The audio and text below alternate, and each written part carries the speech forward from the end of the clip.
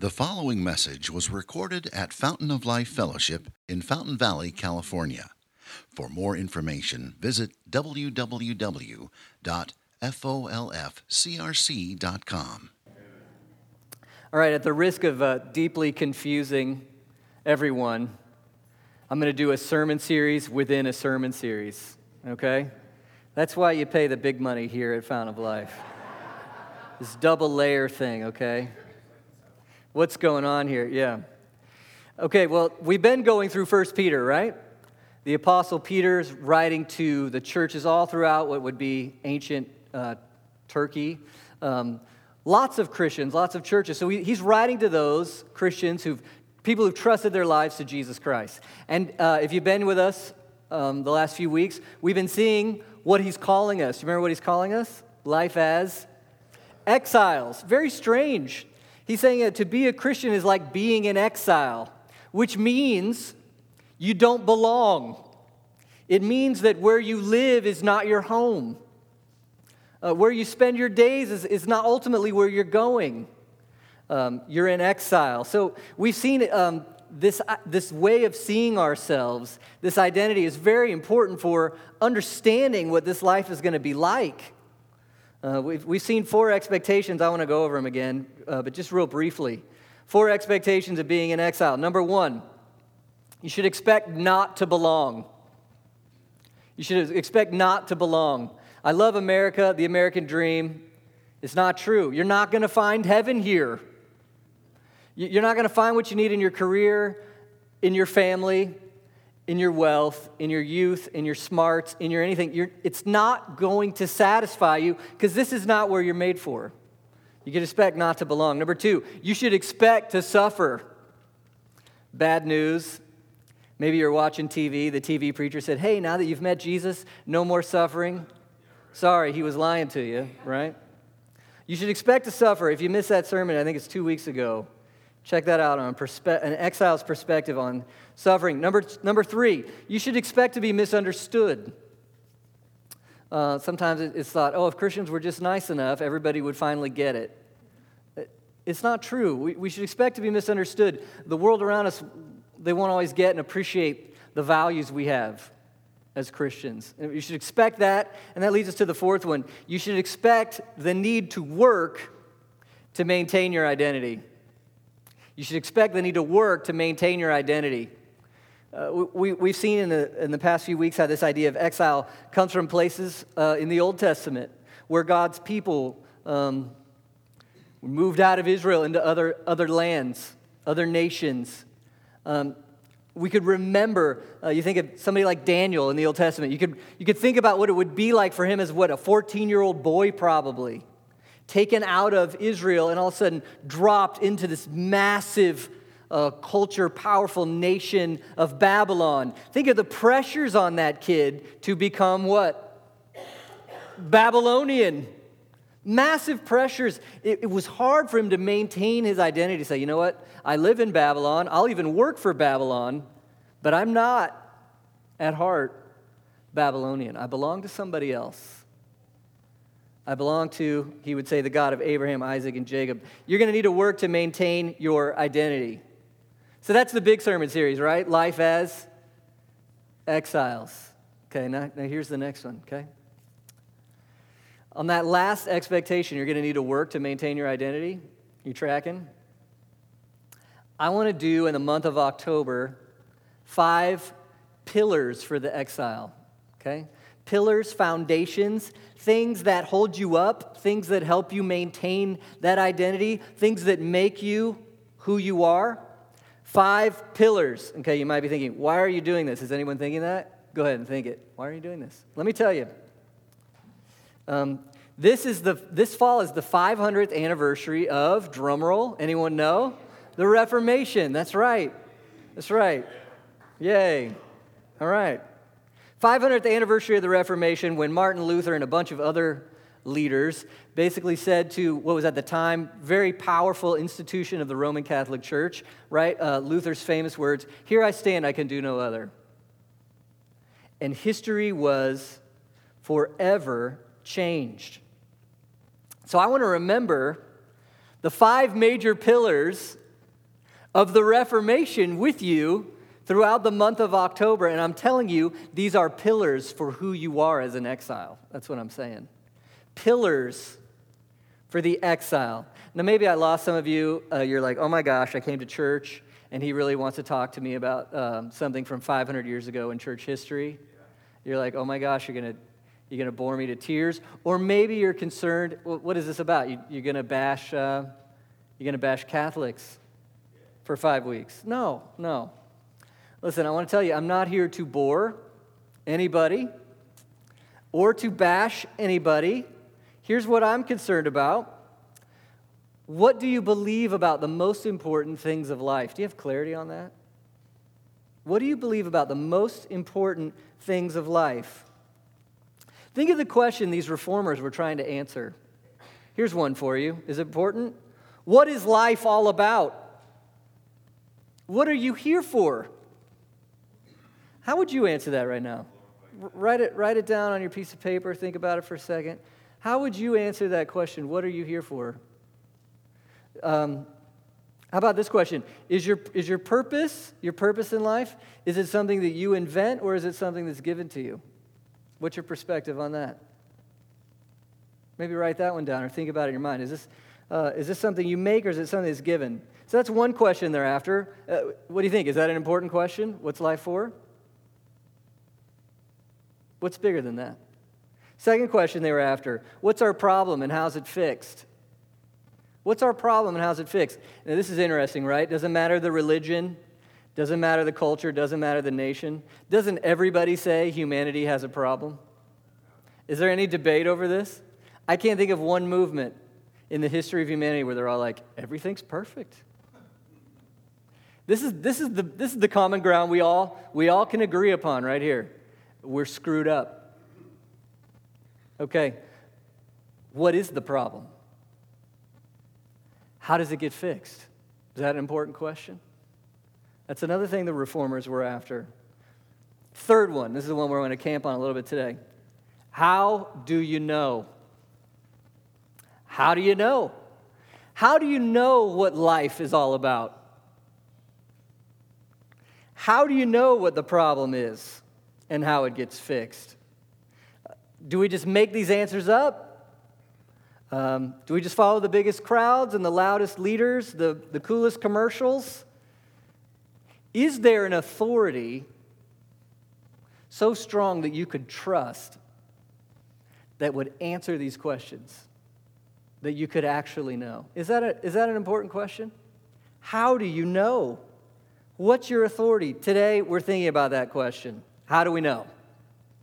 What is our authority for life? And this is huge because authority for your life, how you know, what you trust, it's like a vacuum that will be filled. What I'm telling you is you have right now an authority.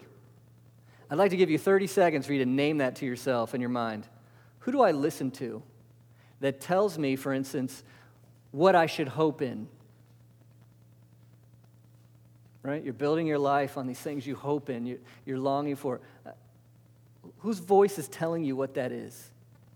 Whose voice is telling you what's most important, what you should pursue? What's your authority? Maybe somebody might say, well, it's myself. I'm my own authority. Okay, but just name it. Know that. Maybe it's my religious tradition. It's my parents. It's my... Well, what is it? It's People magazine. If I just had lives like those people... What's your authority? That's the question of today. What's the authority? How do we know? And so the reformers, Protestant Reformation, they were trying to answer this question. What's the authority? And this is our first pillar for the exile.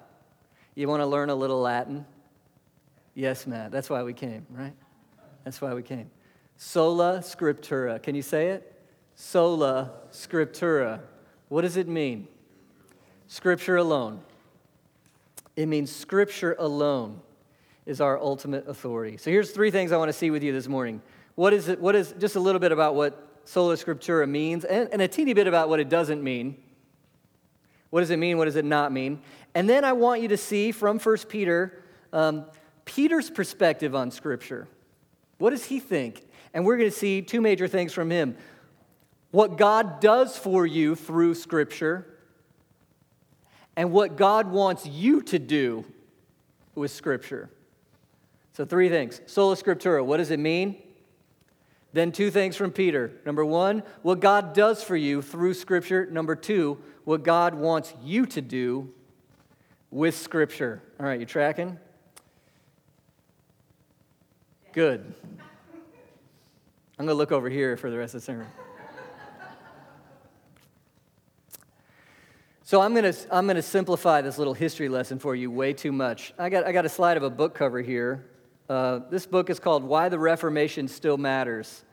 And if you're thinking, this is kind of interesting, I'd like to learn more, I really want to recommend this book to you. It's really accessible, give you some good historical background, give you more depth on these ideas and why they're important today. So that's Why the Reformation Still Matters. But for this morning, we're just going to do a little bit here. Something happened with this monk named Martin Luther. And he began to discover through this long kind of soul-searching process that the teachings and practices of the Roman Catholic Church of the time, of which he was a part, very much a part, that he began to see more and more and more about how those teachings and practices seemed to contradict with the teachings of Scripture. They seemed to contradict. What do you do? And so we could go through some of those teachings and practices. Maybe we'll mention some in the next few weeks. Veneration of Mary, sacrament of penance, indulgences, how to get right with God. All these are really important things, right? Really important ideas. We should investigate them. We should listen. We should come to our own conclusions. But the biggest question underneath all these other ones is, who says?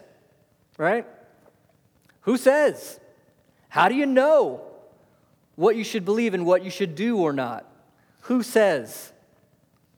And so Luther ran into a wall where a choice had to be made.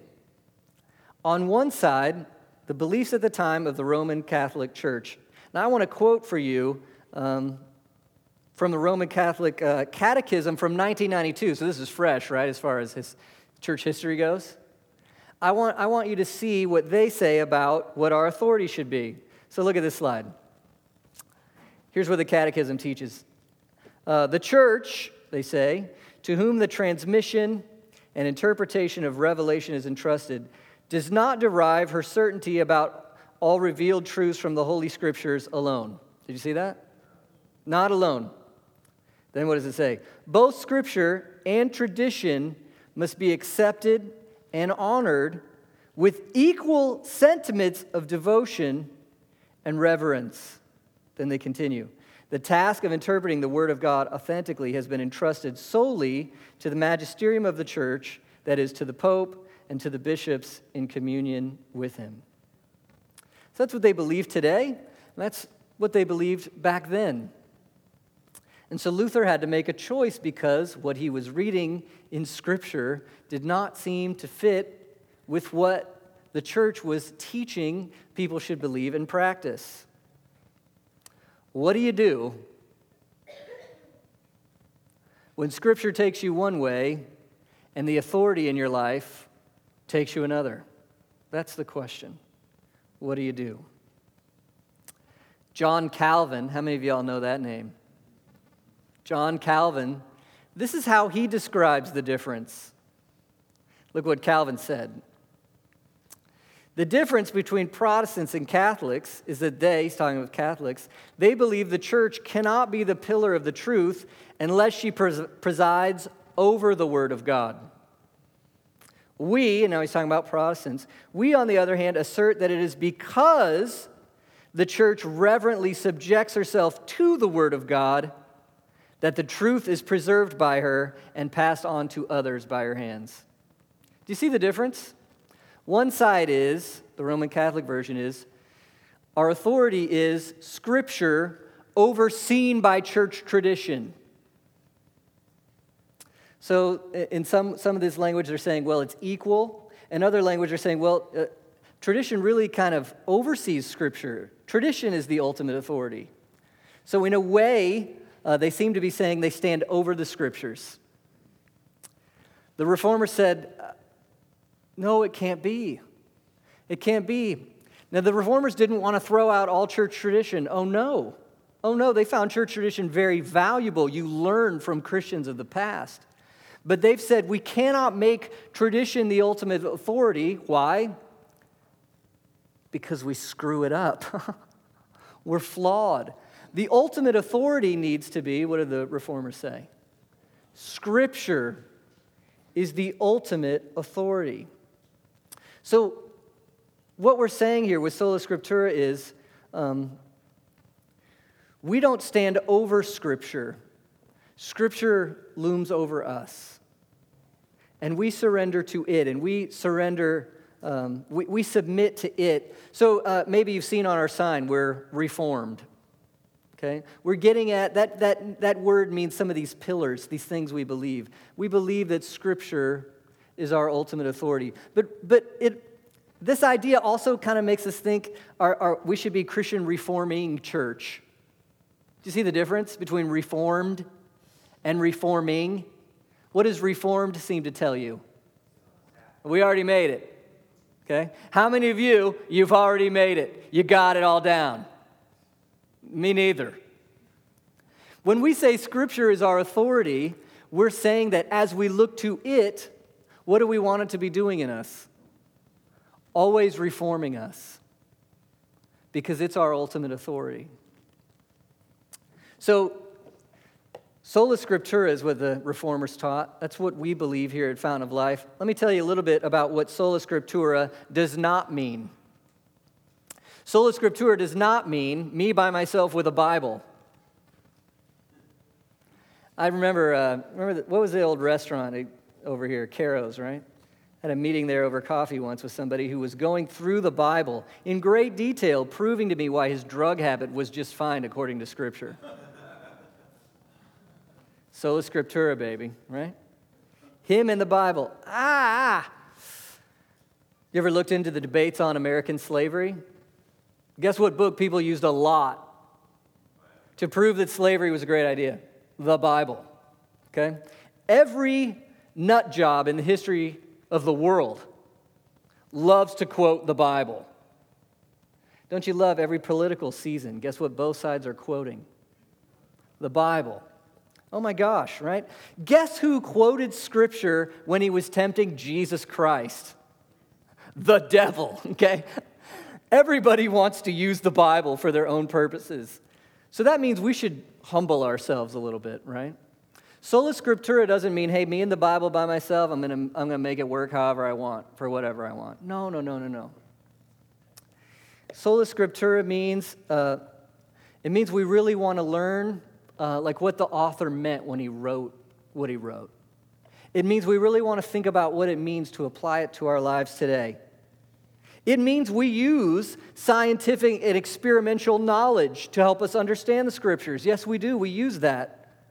We use history. Yeah. We use grammar. Yeah. We use context of what else is going on in the book. Yeah. We use other Scriptures. Yes, we do. We listen to what church tradition has taught. Yes, we do. We listen to all these things so that we can do our best to understand what Scripture means.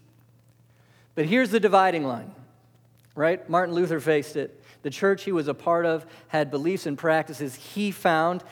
They confronted with what Scripture said. He thought about it, he researched, he listened, and in the end he said, "Here I stand, I can do no other." He had to make a choice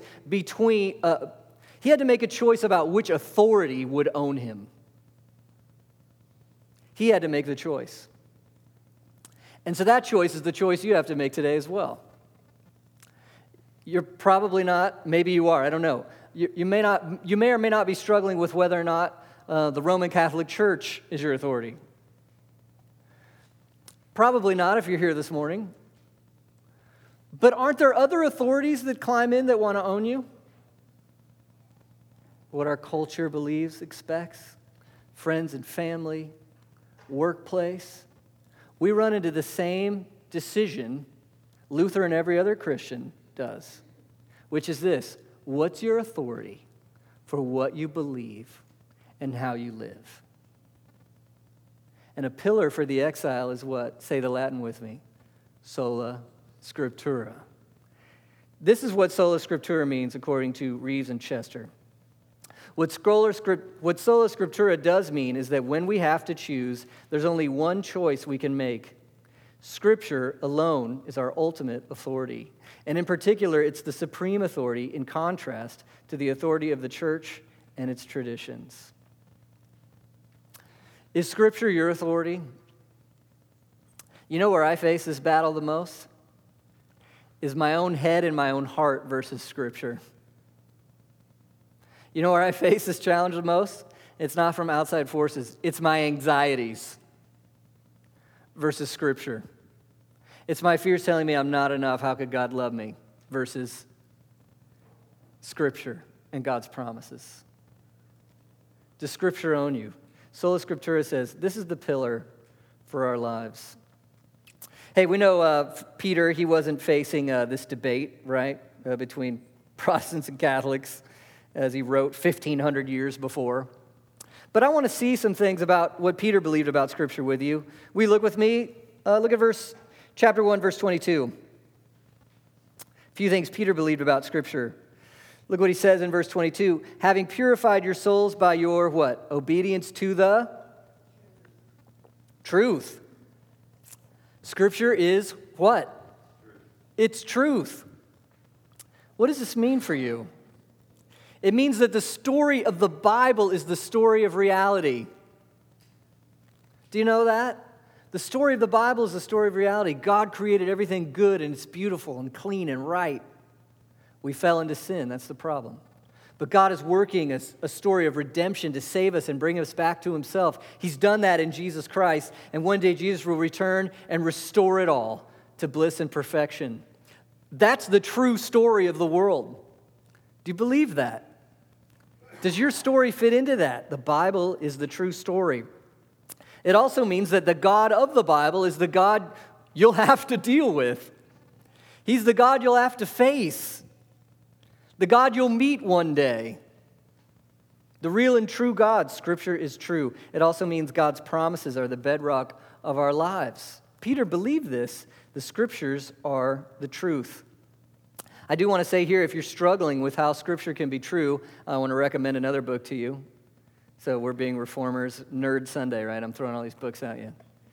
This book by Craig Blomberg, Can We Still Believe the Bible? If you're like, what about all the contradictions? What about all the translations? What about all these questions? Those are good questions. If you want to get coffee with me, I would love to hear you out and talk about that with you. Love it. If you want to read a book, try this one on.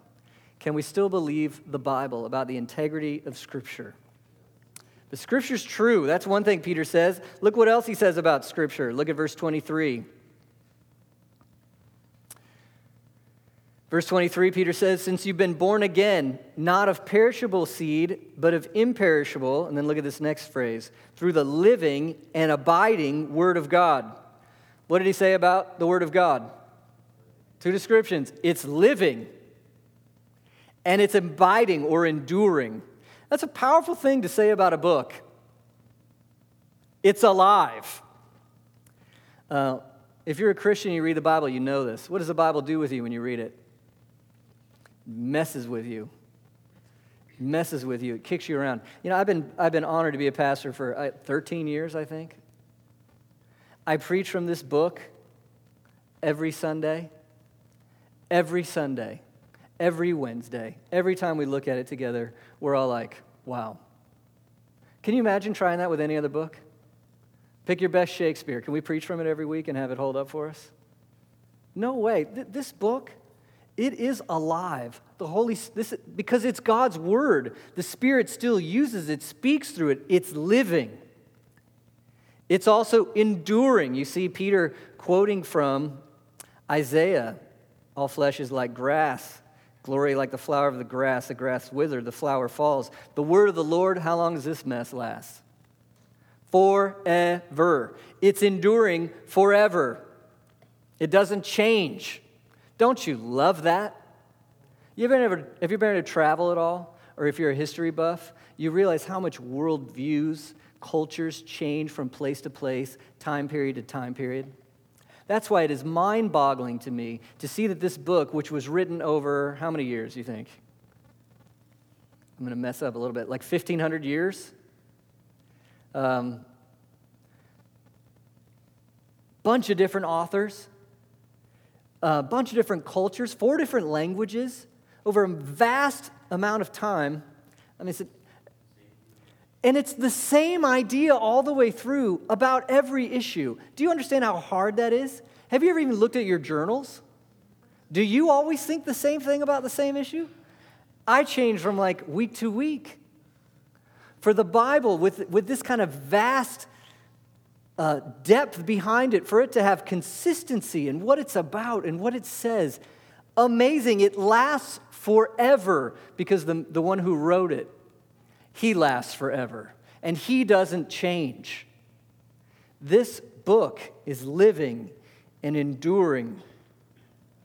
So Scripture is true, Peter says. It's living and enduring. It's God's word, Peter says. And then number 3, look at chapter 2, verse 3. I guess verse 2 of chapter 2, verse 2. Peter says, like newborn infants, long for pure spiritual milk, that by it you may grow up into salvation. If you've indeed, what? Tasted that the Lord is good. Now, what do you think about that word taste?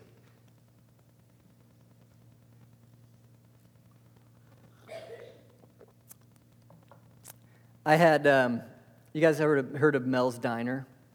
It's just over here on Bouchard and Warner. They literally have the best cinnamon rolls in the world. In the world. I've traveled to many places in the world. I've tried a lot of cinnamon rolls. They're the best. Okay? I can tell you about them. They're fat, and they've got this glaze on them, and it's that perfect mix of like it's gooey, you know, and they put too much butter on it, and if you eat that thing warm, it's life changing. Okay, people have converted from eating Mel's cinnamon rolls because they're like, there can't be this much beauty and goodness in the world and not be a God. Now, I'm telling you about it, right? Imagine you've never had a cinnamon roll. I'm telling you about it, and now you have a concept in your head. Oh, yeah, a cinnamon roll, it's kind of like twisted and round and sweet and stuff. There's that, and then there's, right, you put your fork in it, it pushes in, and then now what have you done? You've tasted it. There's a difference between knowing about something and tasting it. And when you taste it, you go, You don't say that when somebody tells you about it. You say that when you taste it. There's an experience, and this is the best part of the Word of God. Peter's saying here, through God's Word, that's how you taste that God is good. Oh, that's why this book is so precious. We don't worship the book. Here's how the book works. C.S. Lewis had an illustration, okay? Imagine you go into an old barn or a shed on a sunny day, okay? You walk into this barn or this shed, and there's a hole in the ceiling. And through that, you know, if you're in this dark barn, what would that look like? You would see this beam of light, right? And if you stand over here and you looked at it, you could see the beam of light. And that's kind of like the first step of reading the Bible. Concepts or ideas are in your mind, and you're looking at the Bible. What does this mean? Is this true? What is it saying? Important stuff. You can't skip it. But to put your faith in it, to trust it, that would be like walking over to that beam of light. And instead of looking at the beam of light, you're standing in it, and you're looking up at that hole through the ceiling. And now what do you see? You see blue sky. You're in it now. The Bible has this power that when you believe it, you taste the goodness of God, the beauty of God, His grace, His love, His holiness, His majesty. That's what the Bible does. Nothing else does. It's His word through which you taste. It's a doorway into a relationship with the God who has spoken. That's what Peter believes about the Scriptures. True, living and enduring, the doorway to know God himself. Can his view of Scripture get any higher? Can it get any bigger? I mean, this is the most precious thing we have. That's why we say, Sola Scriptura, because nothing else is the Word of God. Nothing else is perfectly true. Nothing else is a faithful standard for all cultures and behavior, and nothing else can lead us to know and taste God himself. Do you see? Scripture, your authority. Let's see what it does for us. I want to see just a little bit about what God does for us through the Scriptures. Look now at verse 23. What does Peter say to believers in Christ? Since you have been, what? Born again, not of perishable seed, but of imperishable, through what?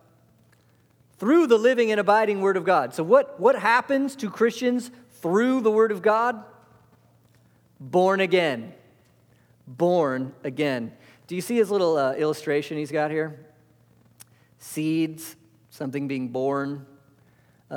From Isaiah, the grass withers. So a plant, a seed falls into the earth, grass grows up, and then what happens to it? It dies. And then Isaiah says, people are like this. When a man loves a woman, right? And that's what he's saying. The seed is planted, and what's born? A baby. Awesome. What happens? We die. We're just like grass. We get this much time. Some of you are young. You have everything in front of you. That's so awesome. Enjoy it. Some of you are like, just wait, right? I'm 41. Some of you think I'm young. Others are like, that's old. All I know is the older I get, my view of how huge my life is going to be keeps going like this. I am like grass. Don't you feel like grass? But something happens when this different seed is planted. Peter says, this is the word that was preached to you. Verse 25, look what he says. This word is the good news. The good news that was preached to you. What's the good news that the word is all about? The person, the work of Jesus Christ, right? It's preached to you. And so you hear this word. God doesn't want to leave us in our rebellion, our brokenness, and our sin. And so he's come to buy us back. He's come to win us back. And the good news is Jesus has come for you. The Son of God put on flesh. And he lived a perfect life for you. So that if you will trust him, his perfection is counted as yours. And God the Father will look at you and, as if you've never messed it up. The good news is that Jesus took a cross for you in your place, and that he was punished for all your rebellion, all your sin, all your lack of love. And if you'll just trust in him and look to him, what will God the Father say about you? Forgiven, washed clean. The good news is that Jesus rose from the dead, and that sin has lost, and death will lose. And one day he'll renew all creation, and it's yours. You can have it as a child of God, as an heir of the kingdom. If you'll just trust in him, it's yours. Isn't that good news? It's all free. It's all a gift. No matter who you are, what you've done, where you're from, it's yours if you trust in him.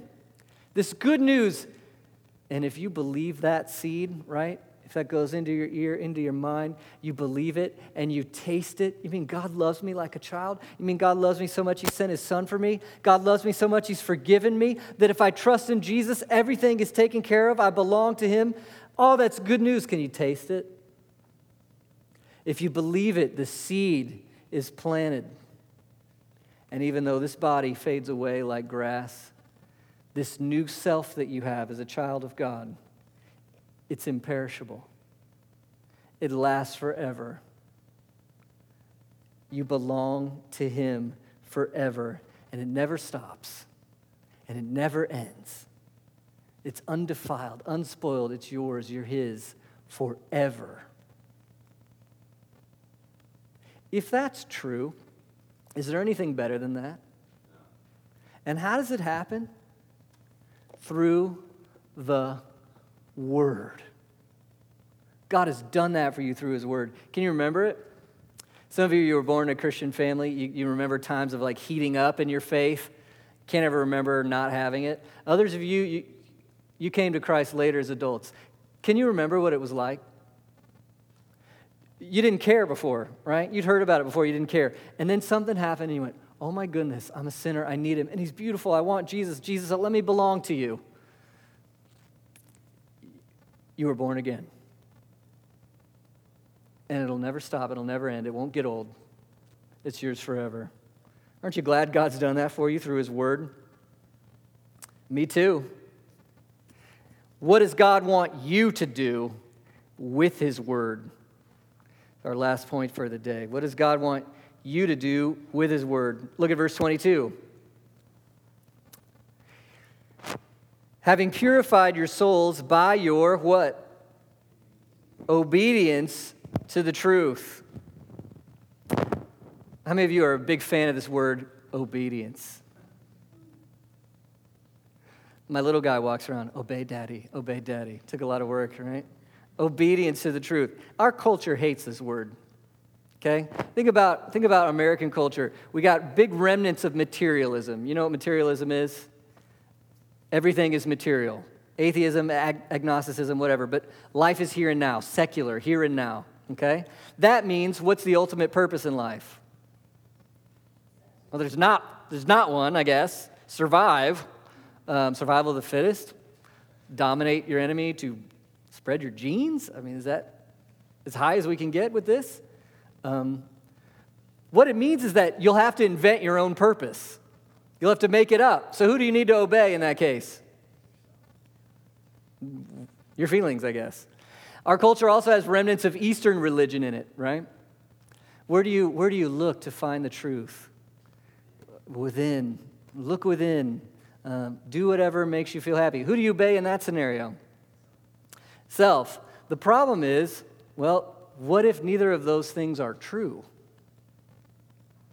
What if there's a personal God who is good and love and beauty and He made you? Think about how you handle natural law. What do you tend to do? I don't mean when the light's orange, right? Because if it's yellow, turn it to red, I still got time, right? If it's been red for a while, what are you probably going to do? You don't need to have a doctorate in physics, right? What do you know happens when cars smash into each other? It's a law, right? It's a natural law, and you respect that law. Is it true whether or not you believe in it? Okay? You stand on the edge of a cliff at the Grand Canyon. You respect that law called gravity? Don't you want to jump off and be like, gravity's not true for me? It's not true for me. It doesn't feel right to me. It doesn't feel right. I make my own way. Okay? You respect that law quite a bit. It's your obedience to the truth. Hey, and when you understand gravity, you can do things like fly airplanes. There's freedom in that because you understand the design of the universe. Folks, what if the moral law is like that? What if there's a personal God who's always loved what is right? And truth isn't about being chained. It's about finding what you were made for. If you take a fish to the top of the mountain, he's going to die. Why? He's made for the water. Is the water constraints for him, or is it freedom? Because that's where he belongs. If you are made by a personal and a holy God, obedience to the truth is to find your design and flourish as a child of God according to how He's designed things. And so Peter says to these people, you've been purified by your obedience to the truth. He's talking about conversion. They've heard the truth about Jesus Christ, and they obeyed it by repenting, by believing in Him. It's washed them clean. But that's just the start, right? What do we do with God's Word if we belong to Christ and we have the new birth? What do we do with it? We, go ahead and say that hard word, obey. We obey. And it's our freedom. Where do you need to obey? The Word of God. Where do you need to obey? Pick one thing that's practical for you this week. Is God telling you anything? Where do you need to obey? That's one thing we do with His Word. Look at the second thing we do with His Word. Look at verse 2 of chapter 2. Like newborn infants, what's the next command? Do you see it? Chapter 2, verse 2. Like newborn infants, what? Long for the pure spiritual milk that you may grow up. What do you think the milk is in context? It's Scripture. What does that word long mean? We got a few babies in the room, right? Anybody ever seen a hungry baby? Are they casual about it? Are they like, you know what? I didn't have time today to eat. I was busy doing other stuff. I've never heard that one. When they're hungry, they have one major goal in life. The rest of the world can burn. They need to eat. Do they ever say, "Oh, Mom, are you sleepy? I'll wait." "Oh, are you busy with other things?" "Don't worry about it." Or are they like, "Feed me now. Feed me now." I think you see the illustration. You belong to the Lord. Have you been born again through the Word? What should your heart be towards Scripture? Feed me now. In our morning prayer, we looked at Psalm 119. That psalm and many other psalms compare Scripture to treasure. Imagine we had like a new outreach program as church. We got an endowment, and I'm like, I will pay you $100 every time you read the Bible for 30 minutes. How many of you would sign up? Me too, brother. I would sign up. That'd be the sweetest job. Actually, I get to do that. Thank you. Right? That is my job. I know.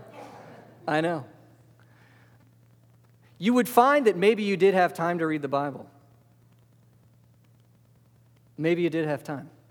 One of my favorite John Piper quotes is, Facebook will serve on Judgment Day to show us that we really did have time to read the Bible. Is reading the Bible like raking leaves or like mining for gold? Raking leaves, how hard? It's boring. It's not hard. But what do you have after all that hard work? Leaves. Mining for gold is a different kind of work. You got to dig, you got to push, you got to think, you got to take time, you got to invest, you got to meditate. What do you get? Gold. Look, this is a take your pulse kind of verse. How much are you hungry to taste the goodness of God through His Word? This is a motivation phrase. It's a motivation phrase. Do you long to know and taste God's Word so that you can grow in your relationship with God? It's purely motivation. Because guess what? If you long for it, guess what you'll do? You'll read it. You'll meditate on it. I know some of you, you're like, I'm not a reader. Reading's hard. Are you hungry? I know a lot of you, you're busy. I am too. Are you hungry?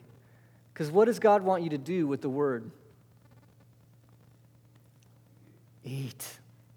Taste. Is it because He's like, you better do this or I won't like you anymore? What does He want you to taste? It's right here. Tasted that the Lord is good. Good. Taste and see that the Lord is good. His grace, His beauty. Taste it. Long for it as food. Here's the last one for the day. So number 1, obey it as truth. Number 2, long for it as food. Number 3, look at verse 22. Having purified your souls by your obedience to the truth for a what? Sincere, brotherly, what's the next word? Love. Having purified your souls by your obedience to the truth for a sincere, brotherly love, then what's the command? Love one another. How so? Earnestly, from a pure heart. In verse 22, he's saying, you have what you need to love. You've already purified your souls. You have what you need to love. What is that resource, by the way? Where do you get the resources for what you need to truly love? It's in the gospel, right? How does God feel about you in sending his son for you? He loves you. He loves you. How loved are you? How loved are you? Does God know all your mess? All your doubts, all your fears, skeletons in your closet? Does he see that? Did you have to earn his love? What's the proof of his love? While you were still sinners, Christ died for you. He died for you. That's how loved you are. You're loved, and you've been adopted as a child of God through faith in Jesus Christ. How loved are you? You're loved. Does it stop? Does it end? Does he give up? No, he's going to keep you. He loves you. You are loved. Because you are loved, now what? Love. Okay, let's test this a little bit. Should you love others based on how well they love you? But that's the way we play it, isn't it? Hey, I'm going to try this church. Oh, they're friendly. Oh, they hurt me. I'm out. That's what happens when you love other people based on how they love you. What relationships will be left if that's the way we play this? Zero. You need resources for your heart? Look to his love for you in the cross. And when you have that, now you're ready to love one another. Look, Jesus isn't telling you to do anything he hasn't done for you. Love one another earnestly from a pure heart. That's how Jesus loves you. Earnestly. What does that word mean? There's oomph to it, right? Love one another earnestly. A brotherly love. What does that mean? It's got flavors of friendship, of family in it, of enjoyment of one another in it. Love one another like family because you've been brought into God's family. Love. Look at chapter 2, verse 1. We got to put some things away. You got any of this stuff? You ready to have a character garage sale? That's what we're doing here. A character garage sale, character bonfire. We got stuff to burn. You ready? 2 verse 1. So put away, what's the next word? Just help me out. Well, before that, put away all. Okay, you ready? Total sale. You going to keep any of it? Like a little pet chihuahua shaking in the purse? Just keep it, hide it under your arm. You going to keep any of this? You're going to get rid of all of it. Yes, put away all malice. What is it? Desire to get somebody back. Come on, look in your heart, look in your mind. Who do you want to get back?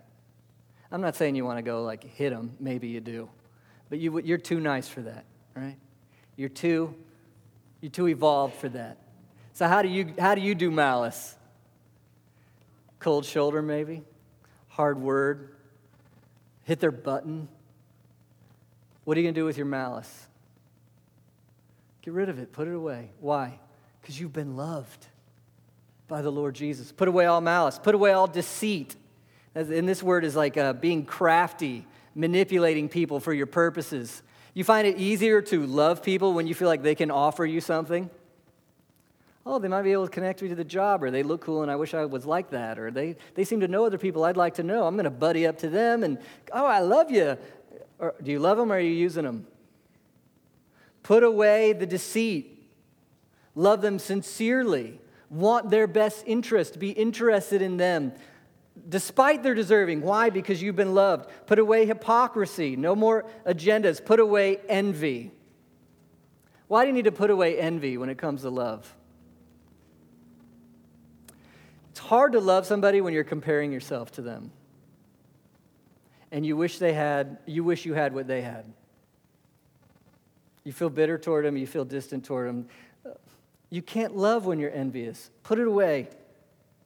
Slander. You got to put that away too. What's slander? Dropping bombs about other people.